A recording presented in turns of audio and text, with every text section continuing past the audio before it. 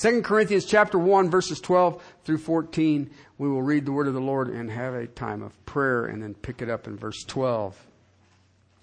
For our proud confidence is this, the testimony of our conscience, that in holiness and godly sincerity, not in fleshly wisdom, but in the grace of God, we have conducted ourselves in the world, and especially toward you.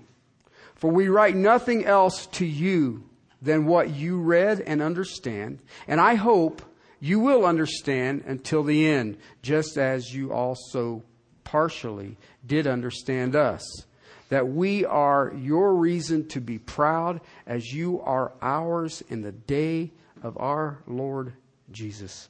Father, help us to have ears to hear and eyes to see.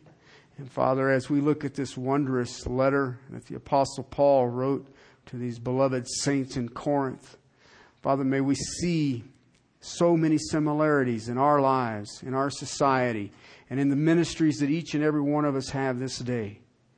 Father, at this time when much is spoken of this holiday, Father, may we who know you, Father, may we who are called by your name, may we who have been redeemed, hold firm with confidence and boldness your word of truth, that we can walk in a manner that brings glory to you, to your kingdom, and to the adding of your kingdom in holiness and glory and majesty of the King of Kings and Lord of Lords, in Christ and Christ alone.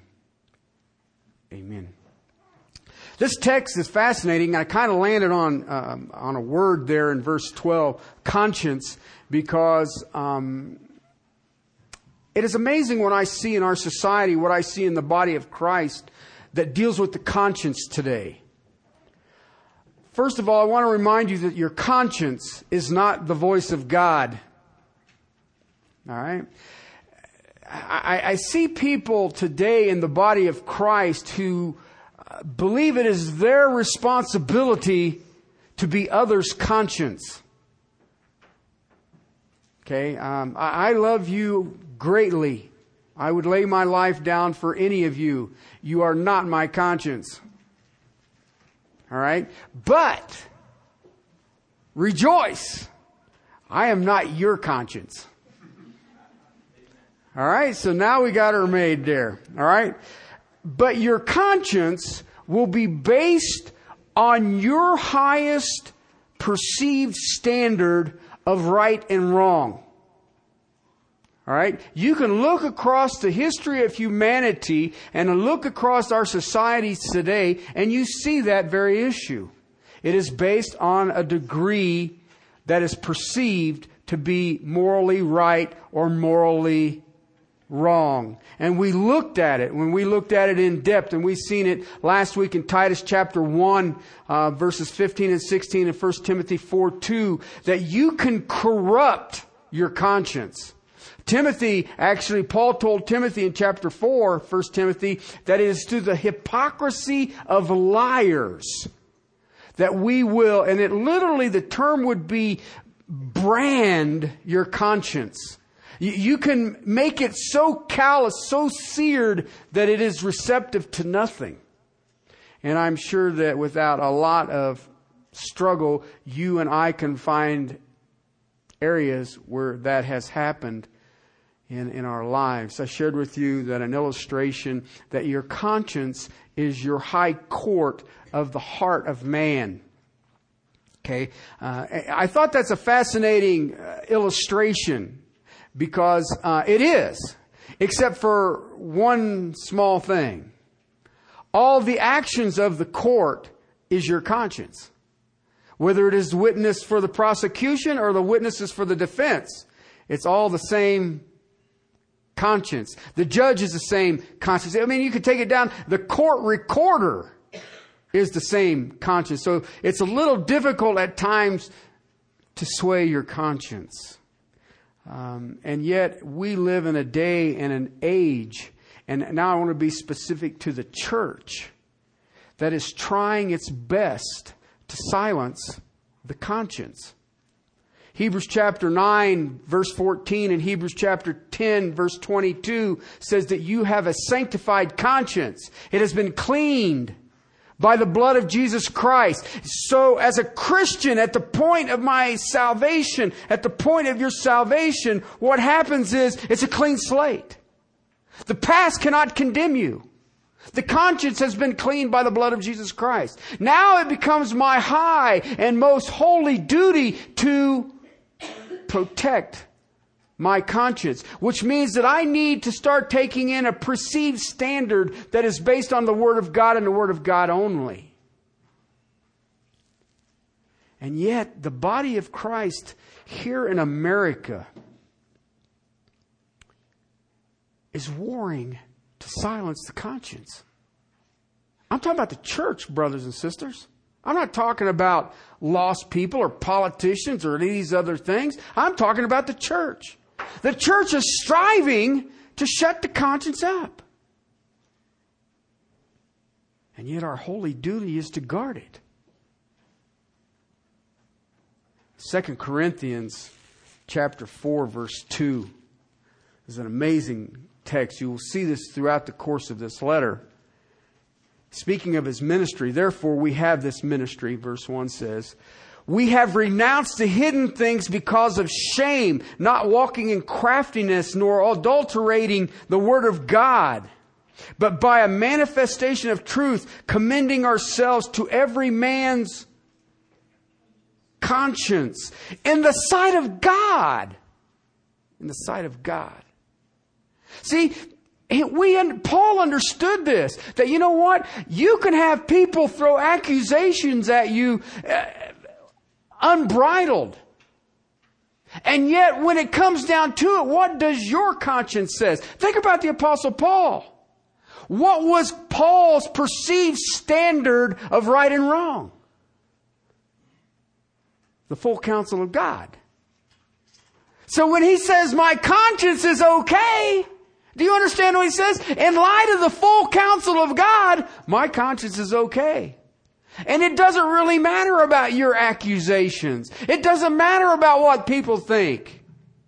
In the perceived standard that I have taken in the Word of God, I have walked in the power of God. I have walked in a manner that brings glory and honor to my God. In the understanding of the knowledge and to this level that I have, my conscience before God is fine.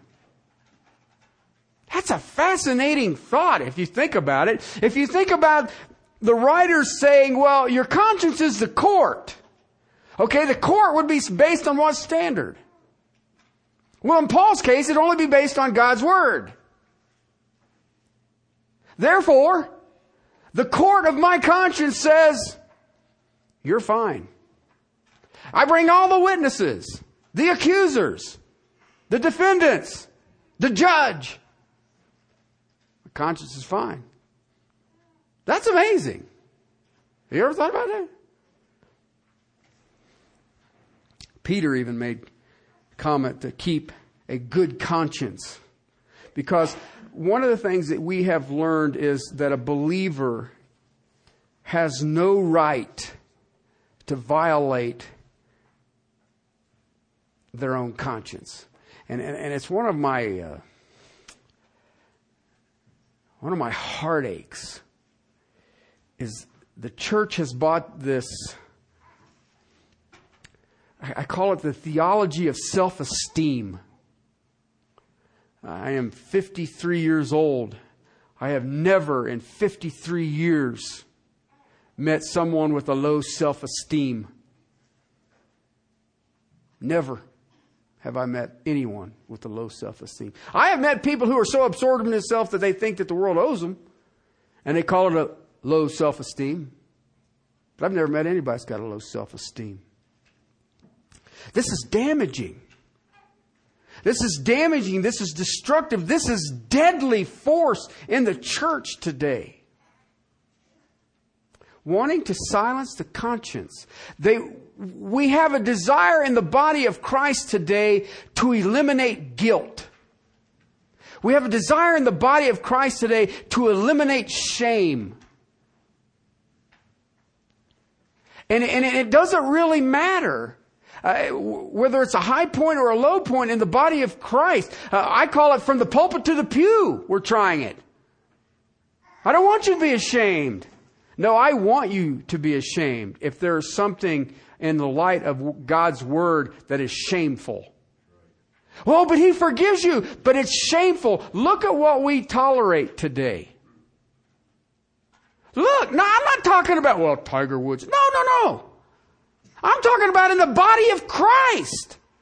What do we tolerate today? There's no shame. And yet no believer has a right to violate the conscience. 1 Corinthians 8 and 9, Romans 14. If you really want to see this in depth, I preached on this. Not only do I not have a right to violate my sanctified, God-bought conscience, I don't have the right to violate your conscience. I have watched people who violate other people's conscience. 1 Thessalonians chapter 4 says, you guard your body and don't do anything in sexual immorality to another's body. We are to watch it. We are to behave. And I see this all over. I watch people get into it. I actually just had a debate. It wasn't a debate. People were asking questions. It's funny when they try to do this. What do you think about alcohol? Well, it burns when I have a cut. Well, can Christians drink? Well, it's like saying, can Baptists dance? Some can, some can't. Well, what about you? Well, let me share with you something. If I got a brother or someone who has come along who has struggled with alcohol in their life, and I can say, well, I'm free in Christ, I can do all things through Christ, I'm going to have me a glass of wine, and you have a drinking problem, what did I just do? Okay, and my level's a little different. I'm a pastor. Look, the pastor is having a what? I mean, Charles Spurgeon used to take a shot of bourbon before he preached. Some of you said, I wish he would. Okay? But I watch people, and what's the issue there? The issue isn't so much, are we involved with alcohol? I can go this simple. Very simple. Does it master you? I don't care what it is. Because see, when I throw that out there, I can get a quarter pounder with cheese. Can master me. All right? And now all of a sudden you got to deal with all kinds of things. You know, I have a hard time myself with overweight preachers. I do. What are you telling the congregation? I like to sit and evidently eat donuts. But I struggle with that. Now, I'm not going to run around and condemn a bunch of chubby pastors. Okay? But I will say, hey, listen. Well, I have a health problem. Well, yeah, they call it eating too much. But I watched it to see what I'm trying to get at. Why? You can do that and you may hurt another's conscience. And if you're in spiritual leadership, you should be paying attention. You know who's in spiritual leadership, right? That would be the male species. Now, if you want more detail on this, I would highly suggest that you go to our website and dig up 1 Corinthians 8 and 9 and have fun with it. Okay, because that was a few years ago. Okay? All right? When I read this, and if you look at your outline, I want you to think about it because I talk about moral wrongdoing, I talk about relational wrongdoing, and I talk about theological wrongdoing. And really, if you take those three, that is a summary of your conscience. I would like to tell you I figured that out on myself, but it just came to me this week. Wow, man, you kind of covered everything there. Okay? But it does. I mean, think about it. My conscience will mess with me if I'm being wrong. My conscience will mess with me if I'm wronging another. And my conscience will definitely mess with me if I start getting spiritually crooked. Is there any other attack? When I think about my life as a pastor, I can tell you that I have been attacked on all three levels, whereas the Apostle Paul in this text is being attacked on all three at once. I don't know that I've ever been attacked in all three at once, but I have been attacked, accused numerous times in these three lines. Okay? When that happens, then you can know this, that the false have arrived. If they attack you for something morally, and your conscience in light of God's truth says it's okay, then it's okay. If they attack you because, I remember somebody got mad at me one time because I hugged somebody. And they said, well, you hugged that woman. And it's funny because if it had been a little ugly woman, they wouldn't have said a word. But you know what? This lady loves us, and I gave her a hug, and they said, well, I can't believe you're hugging her. Well, wait till I give her a holy kiss. Okay, now we're all going to go to jail. But you see what I'm trying to get at? Why? And you know, I looked at it from my conscience and said, in light of what I know of the Word of God, my conscience is fine. And then they will attack you on your theology. They'll talk you on it. Well, you sound like a Calvinist. Well, you're not Calvinist enough. And you sit there and go, what verse? And that usually ends the discussion. What happens is, if I can take and attack the messenger, then it destroys the message. And that is where the false will creep in to bring satanic doctrine. Why? If you get the shepherd, what happens to the flock? And you know what's amazing about that? Every time. Every time. There were people in the church in Corinth who were trying to turn the church against the Apostle Paul. And they were doing an attack on him morally. They were doing an attack on his relationship. And they were doing an attack on his theology. They wanted to undermine Paul. They wanted to destroy the Corinthians who were trusting in Paul. Let's finish it off. So they would attack him. They wanted to attack his character. They would attack his integrity. They would attack his credibility. They wanted to undermine his authority. Do that. We can take his place. And when we take his place, we can replace the truth of God with Satan's error. That's why when you look at this letter, this whole letter, 2 Corinthians, is the heart of Paul.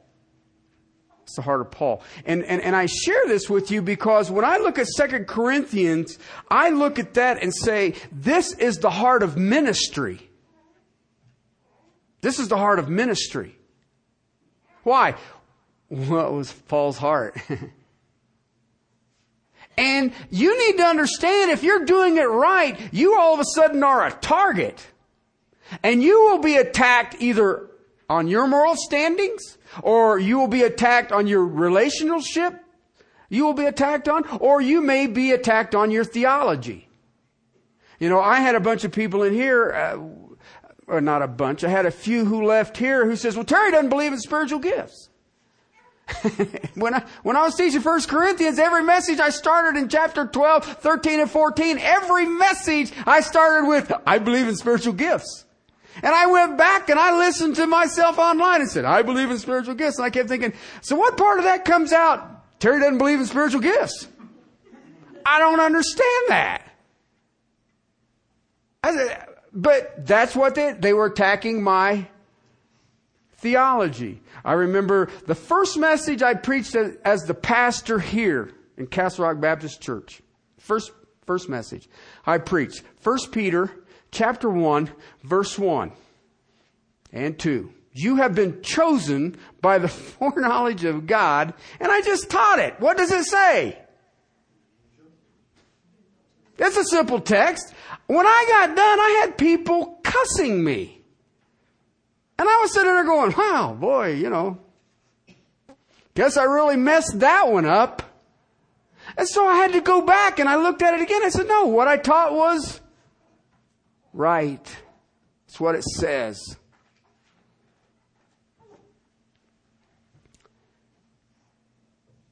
When we look at our ministry, we have to ask ourselves, as the Apostle Paul did here, what is my integrity in my ministry? Okay? What is my integrity in my ministry? What does it look like? There were people who accused the Apostle Paul that what he was doing was an error and he wasn't called of God. That's a fascinating concept, don't you think?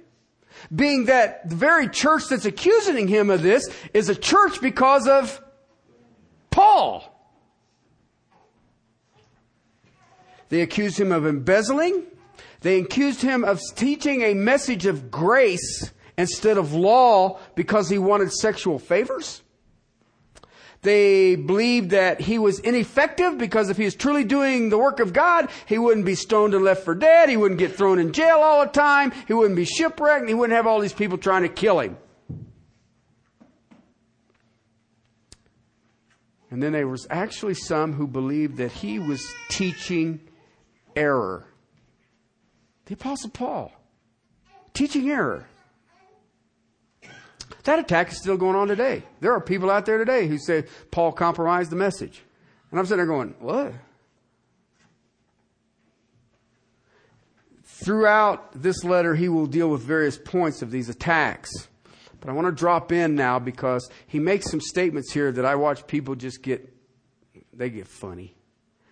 Verse 12, for our proud confidence is this, the testimony of our conscience.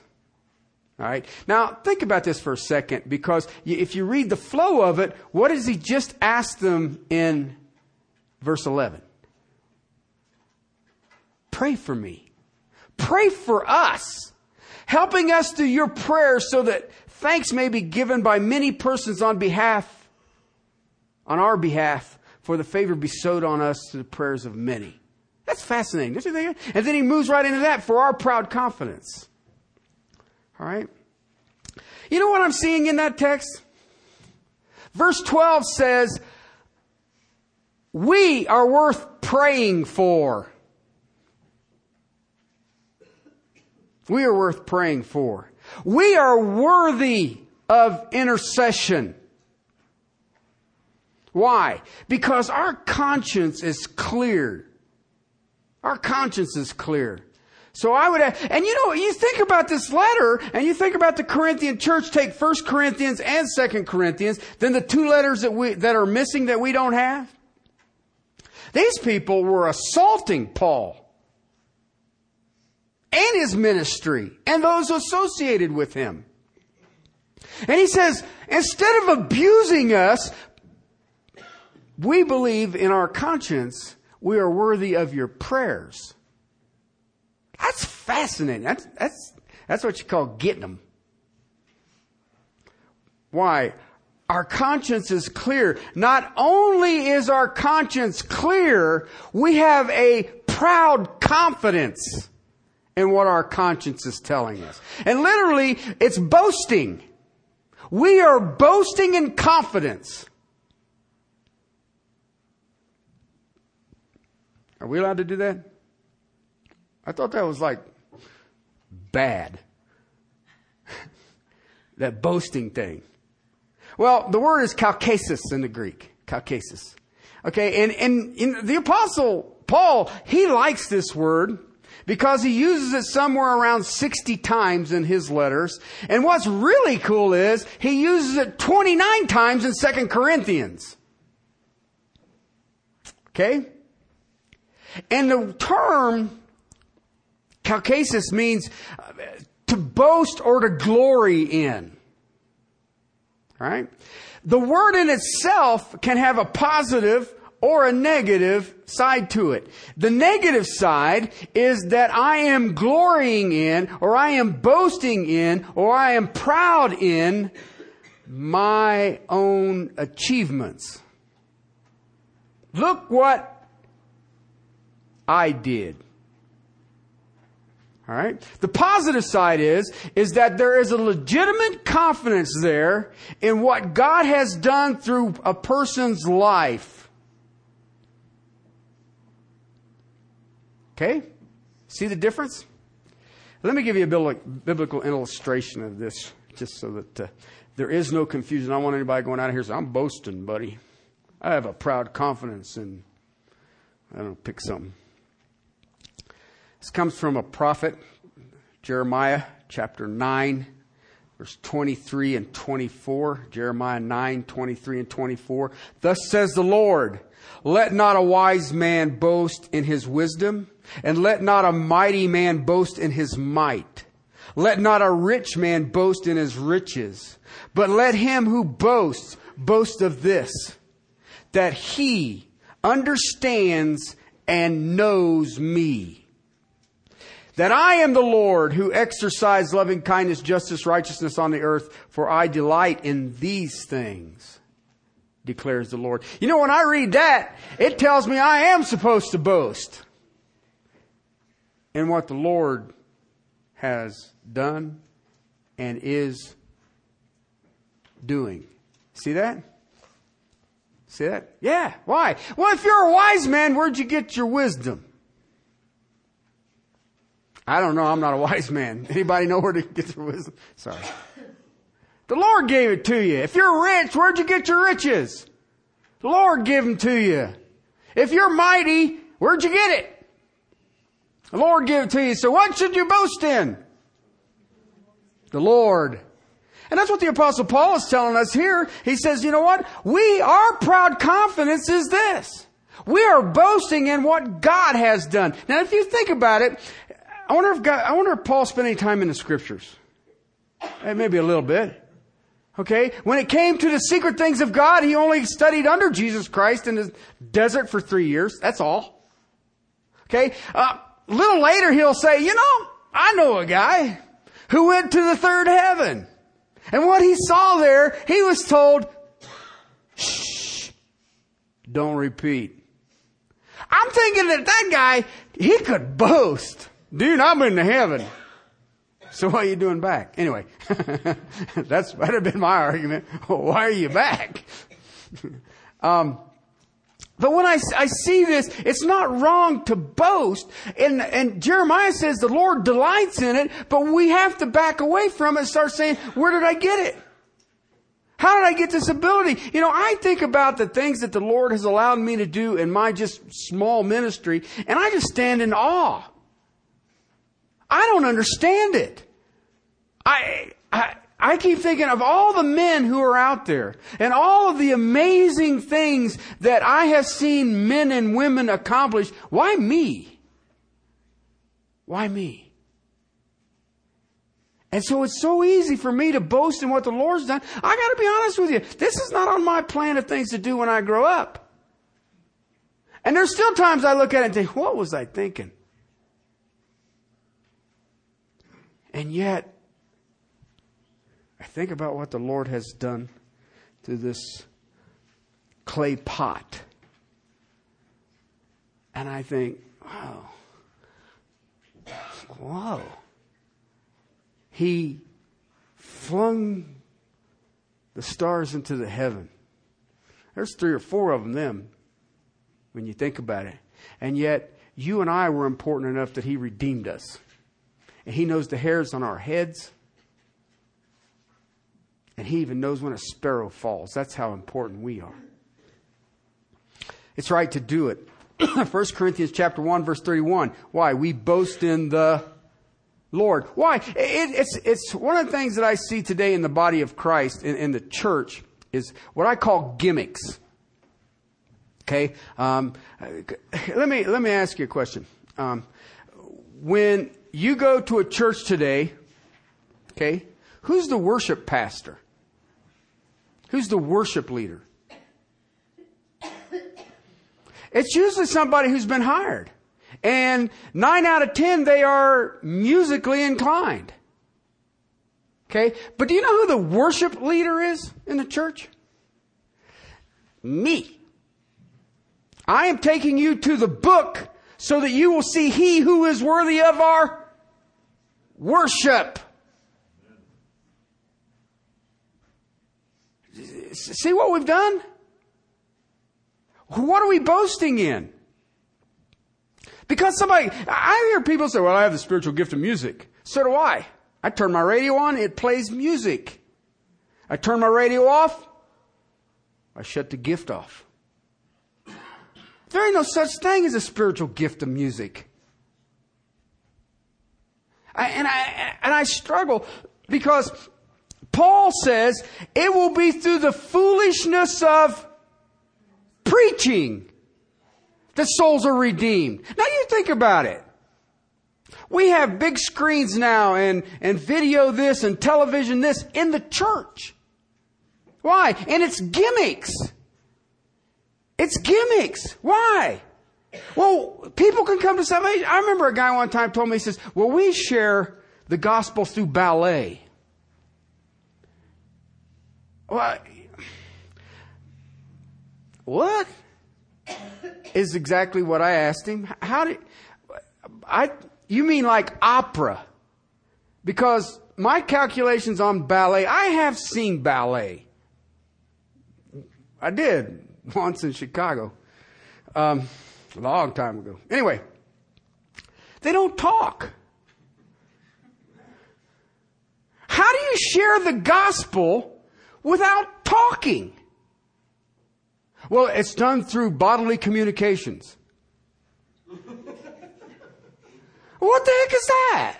I don't know what that is. And I said, well, what a drag. And what was a drag is that I had the opportunity, I was one of the speakers, and I taught that blood of innocent men is not on my hand, for I have not forsaken the full counsel of God. Which was not the appropriate message to bring to people who share the gospel through ballet.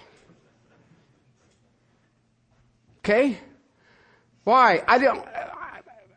I've never seen ballet where they talk, and I would think it would be a little annoying if somebody was walking around on their tiptoes, spinning around, trying to teach me a Bible verse. I'm just not spiritual enough to handle that. I mean, don't get me wrong. I ain't going to no ballet. I've seen it. I've sat through it. It was part of court-ordered punishment. Just kidding. We boast in the Lord. 2 Corinthians chapter 10, verse 17. Paul actually quotes the same thing. We are in a time and an age in our churches today where we want gimmicks. It's gimmick gospel. All right? Well, if you sing a lot, I know pastors right now says you keep priming the pump with music. Priming the pump. What does that mean? I grew up in a rural area, and I know what it meant to prime a pump. You pour this little cup of water down this thing, come on, and hope that it would take and it would start sucking up water. I'm trying to figure out how music is doing that. Well, the music stirs the soul. Well, let's get some of these good rock and rollers saved, and we can turn the whole world upside down. That ain't going to work, people. Who was the Apostle Paul's worship leader? Paul. Let me ask you a question. Does anybody know who led the worship team for Jesus?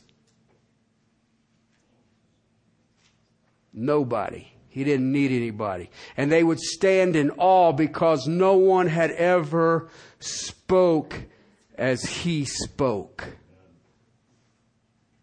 You know why it's that way? So that you and I cannot take pride in it. We prime the pump. We hang a video up. We do ballet or we do an orchestra. Listen, and I love music. I don't want you to get that. No, I love it. That does not save souls. It is the preaching of the gospel that say, please understand the word that I used. Preaching. The proclamation of God's word saves souls. Not dialoguing. Now, I'm not going to present you the gospel. I am going to preach, because that's where people get saved. Now, I know that sounds silly. No wonder. But if you think about it, today preaching is something bad. It's something bad. Well, they're just preaching at you. Well, it ain't working. No, sorry.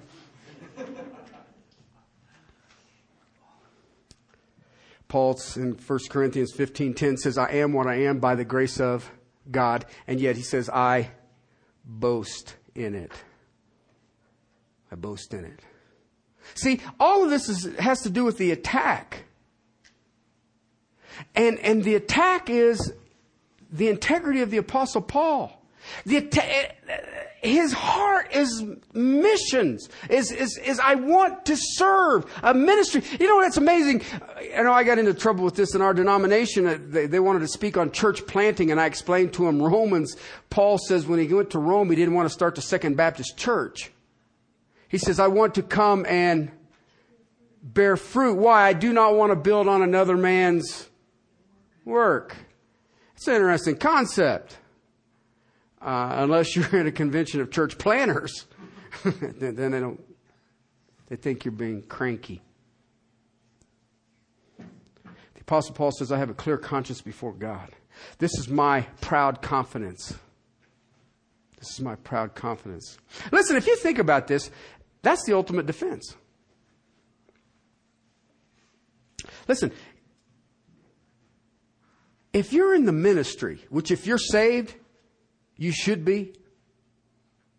Okay? And if you're not serving right now, then you've either been taken prisoner by the enemy. Do I need to explain to you who he is? All right. Or you're ignorant and don't know. Or you are in non-repentant sin and have set yourself off on the sideline. Once you are in the ministry, then you know the accusations will come.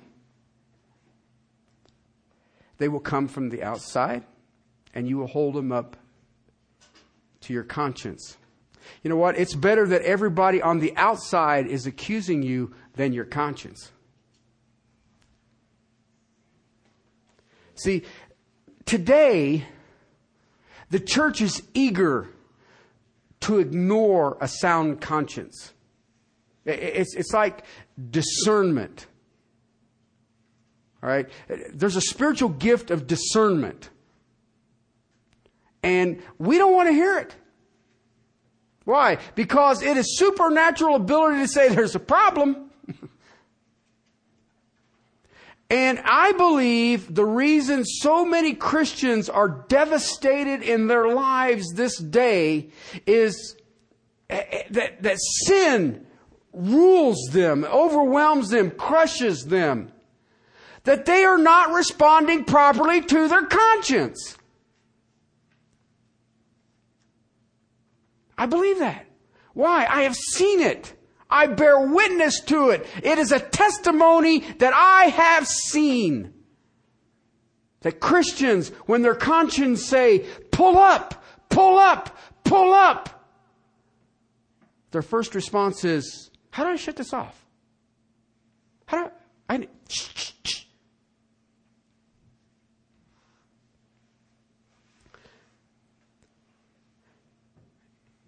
Some of you would try to disagree with me. I will ask you one simple question.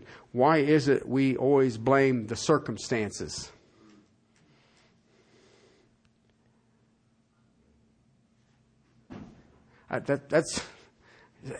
See, Adam would have used that, but he was in the Garden of Eden. Well, it's my society. Oh, wait.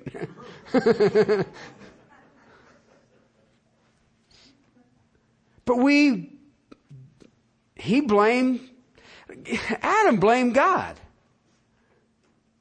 You made the woman.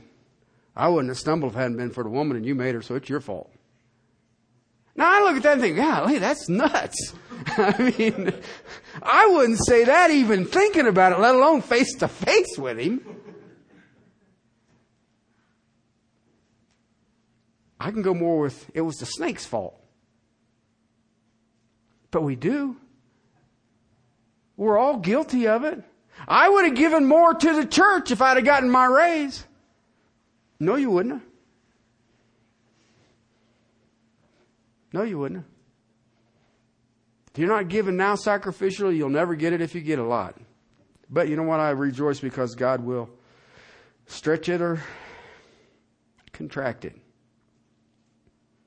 See, we blame our circumstances and I'm talking about the church today, right now, people. I ain't talking about lost people. I'm talking about people who will show up at your Bible studies, who will show up on your Sunday morning and your candlelight services and all this other stuff. They'll be there. They'll even get up early, like at the crack of dawn on Easter Sunday so I can be the sunrise service, which is, I never did understand that. But anyway, they'll do that.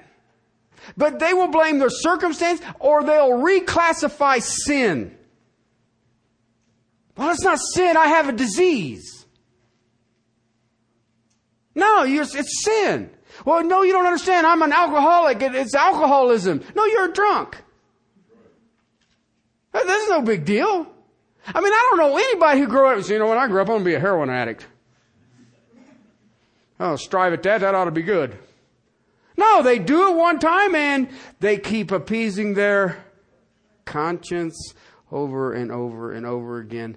And no, it becomes an idol.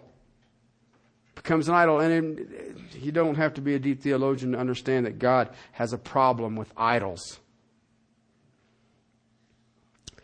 I call it a psychological tragedy. They're taking the very warning system that God has put in every man, woman, and child and saying, let's change its blame. See, and here Paul, now look what he says here. For our proud confidence. You know what that is? That'd be at least him and Timothy. Him and Timothy, if you look through it, a testimony of our conscience. For we write nothing, and we are your reason to be proud as you are ours. Why? He says that both of us, our testimony of our conscience, those who were ministering with the Apostle Paul could boast at what God had done through them. They're not bragging. It's legitimate testimony. Look what God has done. And we are together. See, it's the Lord's power through their lives. That's awesome. And that power was so massive that they both had a clear conscience. See, the word testimony, you see, there's a testimony of our conscience. Literally means the witness is evident. Look at it. The basis, the ground, the reason, the evidence of my conscience is my conscience. And think about it. You can't deceive your conscience. I watch people who start taking medicine. Well, you don't understand. I'm just depressed. So I take a pill. Really? No, you're taking a pill to shut up your conscience. Why? Depressed people have a conscience problem, don't they? I mean, I'm not a doctor. I don't play one on TV. But the truth of the matter is, if you're depressed, why are you depressed? Something's bugging you. What's bugging you? Well, you just don't understand. Really?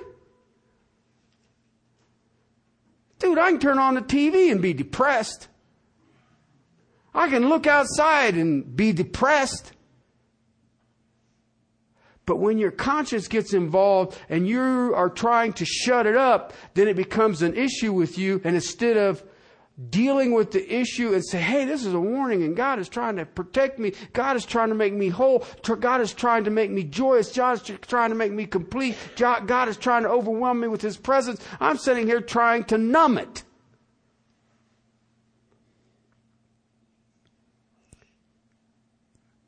There is confidence in his conscience. It is evident. You see it. It is easy to spot.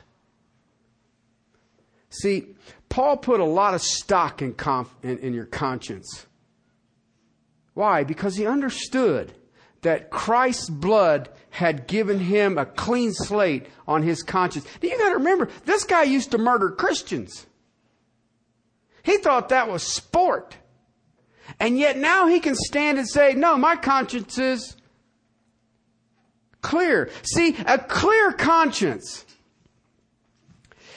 gives peace. Okay? A clear conscience gives comfort. A clear conscience gives joy, and it does all of those things no matter the accusations from the outside.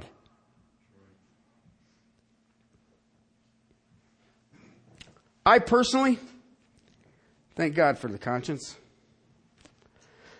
because I thank God that the warnings of the conscience are for our affirmation. They affirm us. They strengthen us. They should bring us joy. They should bring us completeness. They should bring us contentment. They should bring us peace. Why? It's a warning. It's a warning. It's like going to one of these bridges. I seen a bridge when I was back on the coast, and it's a drawbridge, except it was kind of a weird drawbridge. Instead of, raising up or, doing one of these things, this sucker just went boom, swung over to the side. And I thought, boy, that would embarrass you if you missed that. But they had these funny little gates up with flashing lights that says, you're going to get wet. All right? And I thought about that. You know what? When them guardrails come down and them lights are flashing like the railroad track crossings, well, let's go around them. Great idea. Great idea. And yet that's what your conscience does. You see the warnings there and you think, well, I'll wait here until the train goes by, or I'll wait here until the bridge closes. Why? I don't want to get wet or run over. And yet, when your conscience is telling you this is a bad place, this is a serious situation, you need to be careful of this, you need to watch out for this, you need to do this, then what do? You think about it. Have you ever neglected reading your scriptures? Say no.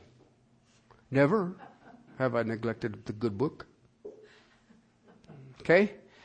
But if you ever did, I guarantee you 24 to 48 hours after a minor neglect, your conscience would start doing this.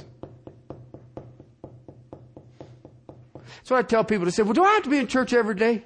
Or when it's open? I said, well, what's your alternative? Well, but that almost sounds like legalism. Well, perhaps, but here's the problem that I have witnessed in my years. Miss one Sunday, second one's easy. Okay? Miss the second one, 6 months to a year. And it's usually a grinding thing. Just grinds and grinds and grinds. And by the time you come back, you just feel like you have been beaten ragged. Why? Because your conscience told you and you tried to shut it up. Listen, I think about all the times, once or twice, maybe a few more, that I have been accused of something. And I mean, it was just this week I had somebody come who wanted to meet with me, and they said, we've listened to some of your messages online, and I got to ask you a question. I said, what's that? He says, why do you hate Catholics? We sense that you hate Catholics. And I said, well, whatever gave you that idea? Well, hey, aren't you Baptist? I was like, I don't know, what day is it? And I said, well, that's the silliest thing I've ever heard in my life. And I said, you're not going to find out that I hated Catholics. I don't hate Catholics. Whatever. And he says, well, what's the difference between you and my priest? And I smiled at him and said, I'm married. No. And I said, here's the difference. And I said, and I get into trouble with this with the Baptist. He said, what's that? I said, I believe that the Bible is the ultimate authority. The Catholic believe that the church is the ultimate authority. And he says, well, but the church has had the power. And I said, they've done well with it. I said, they've done well with it. Don't you think? Well, my priest says, and I said, well, why do they have so many lawsuits for sexual immorality?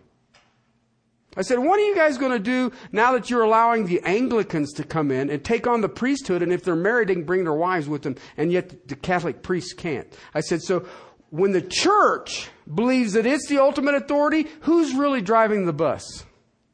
Men are. I said, that's the difference. That's the difference. Okay? But where did that come from? I want to accuse you of hating Catholics? Well, that's not true. I know a handful. And I don't care. You believe you do all their rules and regulations, you're going to get saved. Knock yourself out. Knock yourself out. But every time that happens, when someone wants to accuse me, the first thing that I do is listen to what does my conscience say. And I've had some I've had some extraordinarily hurtful accusations thrown at me in my years. And every time, just that consistent, I go, all right, Terry, in light of the amount of Scripture that you comprehend, how you looking at this? Are you guilty?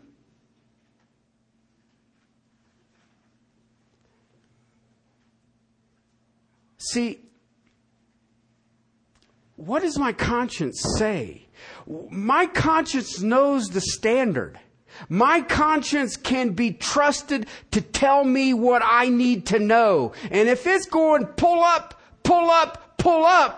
it knows what's going on. It knows the standard, and it knows that I'm in danger. And you know what I've learned in my years of looking at the Word of God? It has never failed me. Never ever has it failed me. And yet I watch the church today want to shut it off. When you examine your own heart, no matter the accusations,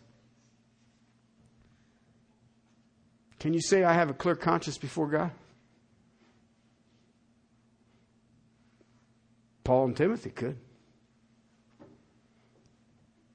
No matter what might be being said about you, there's a peace in your heart that the accusers cannot touch. And that's what Paul is telling us here. See, let's be realistic. If it came to knowing the Word, I'm thinking Paul and Timothy probably had a good line on it. What do you figure? And yet they could say before God, hey, my conscience is fine. See, conscience was affirming Paul and Timothy, and if we don't deal with this issue of conscience properly, the church is going to sink deeper and deeper and deeper and deeper into iniquity. That you won't know her. See, what is happening today will only increase the tragedy of Christians falling into more and more and more sin. And I watch it. I got people who want to point out sin all the time. They think they are the conscience. I got news for you. When I get close to it, my conscience is already bugging me like you could never bug me. If every one of you accused me, it wouldn't do you any good if my conscience was telling me it's peace. But if none of you knew a thing, and my conscience was accusing me, where am I going to hide from it? You know, I get people, well, you need accountability. Yeah, that's what I need. What's your conscience do? Well, you don't understand. My conscience ain't trained. And whose fault is that? I would suggest you get to working on it. We are moving in the body of Christ these days to divide shame and guilt. And we don't want shame and guilt to be the responsibility of sin.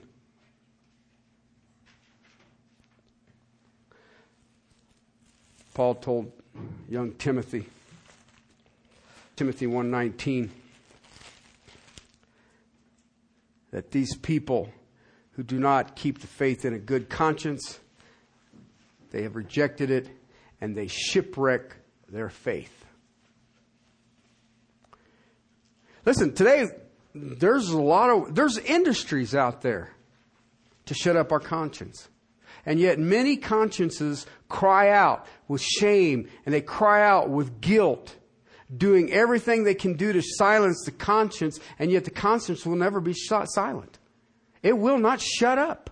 You can ignore it, you can turn it off, you can medicate it. That's one of the things that I've seen going on. It started years and years and centuries ago with alcohol. Why? I can medicate my conscience. Why? I can make it shut up. Well, and then we can start doing marijuana, or we can start doing cocaine, or we can start doing heroin. Now, the generation who came up with that idea actually have PhDs, and they give it to you legally.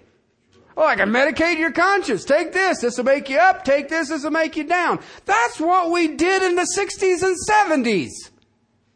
And now we're doctors. And yet the conscience cries out. And you know what? I see it today. And I'm going to close with this thought, because this is the way I see it the most today. And it's how the gospel is presented today.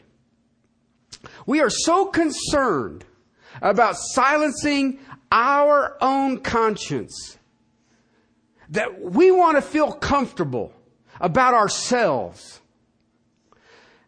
We want to have a good self-esteem. We want to make sure that anyone that we try to reach with the gospel feels good about themselves too. I feel good, and I want you to feel good because Jesus loves you. Kumbaya. So we present the gospel. We present this shallow self-esteem gospel. If you listen today to the bulk of Christendom at what is said of the gospel, you would think that Christ was a savior to save you from trouble. Just listen to it. I don't care if it's television, if it's the radio, if it's the internet or whatever. See, Jesus came to save you from your sadness.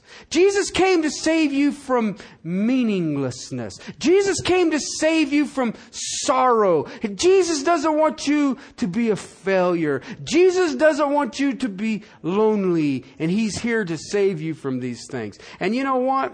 The Bible emphatically says He came to save you from your sin. Listen, did you get that? He didn't come to save you from my sin. He came to save you from your sin. And let me tell you something, that's tough on our egos. See, the issue is sin.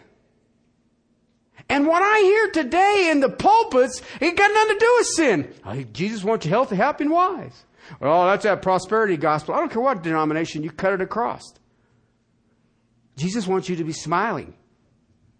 I remember a guy preaching a message one time. You remember the smiley face dude? The yellow with the... And he used that as an illustration. He kept walking around with this thing, talking about being happy. Don't worry, be happy. And I'm sitting there going, but where's the Bible? Oh, wait. The Bible has those in there that worry. You're not going to be happy. Today, we present the gospel. We don't proclaim it. And it minimizes sin, it minimizes guilt, and it minimizes shame. See, we seek to make people feel better. We want you to feel good. You need to feel good about yourself. We know life is tough. See, the fundamental truth about the gospel is that we are all depraved, and we are all enemies of God, and we are all damned sinners. How's your self-esteem doing? And the only way to find real forgiveness, to find real freedom, is to recognize that I'm the sinner. Because once you get to that place, you will humble yourself in repentance and you will fall on your face before a holy God begging for forgiveness. Jesus Christ came, that little baby that we're going to celebrate his birth in a manger, he came to save us from sin. Your sins, my sins. That's what our message needs to be. And if people don't listen to their conscience in this time, let me tell you something. They will listen to their conscience in eternity. Okay? No one's conscience will be silenced in hell. Okay? And perhaps the greatest single torment of that place is their conscience. See, in hell, the sinner's conscience is going to turn on them with all the fury that the conscience has. And it will remind them moment by moment for eternity that they alone are responsible for the agony and the torment that they are suffering.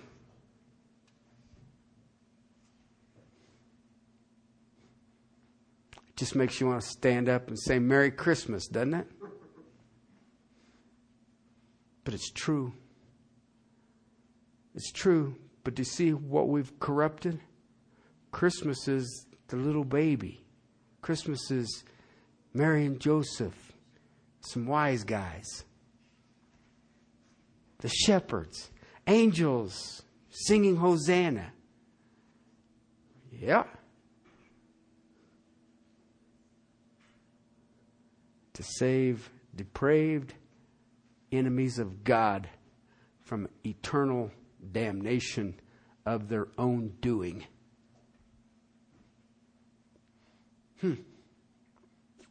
Different view, isn't it? Brothers and sisters, please, I beg you, I beseech you with all that is in me. Listen to your conscience. It is one of the greatest gifts that God has ever bestowed on humanity. Father, I thank you for your word. I thank you for that my brothers had a confidence in the testimony of their conscience. Father, I pray for this group who is gathered this day. Father, we bow before your word, humble adoration. And yet, Father, we thank you for our conscience, and that, Father, each of these people, these precious souls, will be able to rest in the assurance and affirming of their own conscience. Thank you, Jesus. Thank you, Jesus, for the gift of our conscience. Thank you, Jesus, for the gift of your word. Thank you, Jesus, for the redemption of these poor, wretched souls that are ours. And that, Father, that your conscience, that your work on that cross with your Son cleansed our conscience. Father, may it be an urgency in our hearts to protect them, to guard them, and to help our brothers and sisters that come into our lives to walk in a manner worthy of your great calling. In Christ's name.